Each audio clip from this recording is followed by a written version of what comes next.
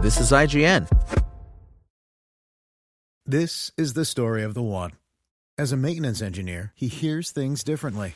To the untrained ear, everything on his shop floor might sound fine, but he can hear gears grinding or a belt slipping. So he steps in to fix the problem at hand before it gets out of hand. And he knows Grainger's got the right product he needs to get the job done, which is music to his ears. Call, click Grainger.com, or just stop by. Grainger, for the ones who get it done. This is IGN. Blue Bayou Review by Tara Bennett. Blue Bayou premieres in theaters on September 17th, 2021.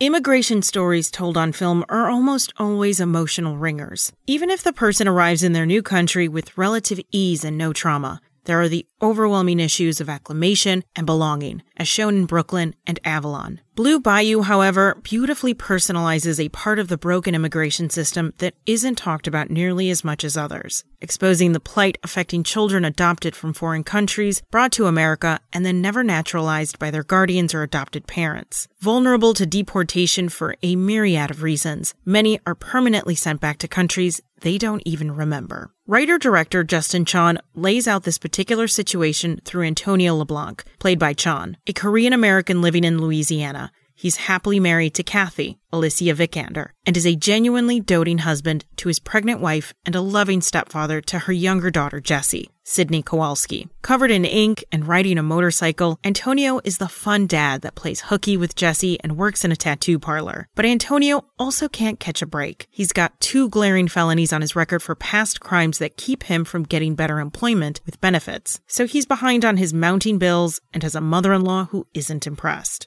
Worse yet is Kathy's ex, Ace, Mark O'Brien, a New Orleans cop who abandoned her and Jessie. He now wants back into their life and is resentful for Antonio taking his place. Those bad feelings are what usher in a cataclysmic downward spiral for Antonio, as he's provoked into a fight that gets him arrested and then picked up by ICE for not being naturalized. Antonio is as shocked as anyone, which leaves him and Kathy scrambling to find the money to pay for a lawyer to make a case for him to stay. While the problems stack up on Antonio in an unrelenting fashion, Chon's naturalistic direction captures the intimate moments of this small family. This window into their relatable world is what keeps the film from sinking into melodrama. We genuinely feel for the emotional wounds left unresolved and delicately revealed to us from Antonio's young life that have followed him into adulthood. We're allowed to experience the painful spaces Antonio has long kept hidden from himself and his wife, as he reckons with the trauma inflicted on him by terrible parents as an adopted and then fostered child. His urgent situation to find money and bolster his immigration case creates a tangential friendship with Parker, Linh Dan Pham, a Vietnamese immigrant dying from cancer who comes to Antonio for a tattoo. Pham beautifully infuses Parker with a compassion that paves a path for Antonio to understand his absent heritage and ignite a curiosity for his own roots that no one has ever stoked in him before. It's played like a needed, graceful lifeline appearing just when both character situations are most dire. The rest of the core cast is equally impressive. Chon's Antonio sounds like an authentic boy from the Bayou, but he's not, and he knows it as he continues to navigate his otherness from childhood into adulthood. Despite his mistakes, he's earned love and compassion in his found family of Kathy and Jessie, and both actresses deliver quiet and sincere performances, especially young Kowalski, who takes us on a journey of paternal adoration to heartbreak that culminates in a scene that is so emotionally gutting and shattering that her performance just wrenched the tears out of me.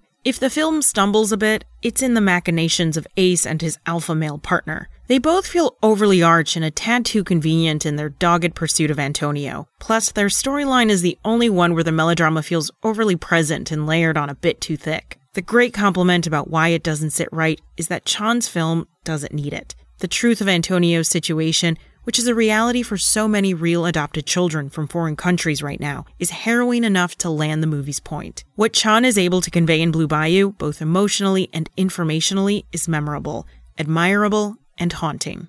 Verdict. Blue Bayou works as both an emotionally insightful character piece about a man looking for where he belongs and as a brutal expose of the lesser-known broken parts of our immigration system. Personalizing the problem through Antonio's quiet, complex life gives us intimate context for an issue many would never know about, or likely ignore. While the ending hits so hard, you likely won't want to rewatch it often. That's okay. because writer-director-star Justin Chon makes an indelible impact with his film regardless. Spoken Layer. This is the story of the one. As head of maintenance at a concert hall, he knows the show must always go on. That's why he works behind the scenes, ensuring every light is working, the HVAC is humming, and his facility shines. With Grainger's supplies and solutions for every challenge he faces, plus 24/7 customer support, his venue never misses a beat. Call quickgrainger.com or just stop by. Grainger, for the ones who get it done.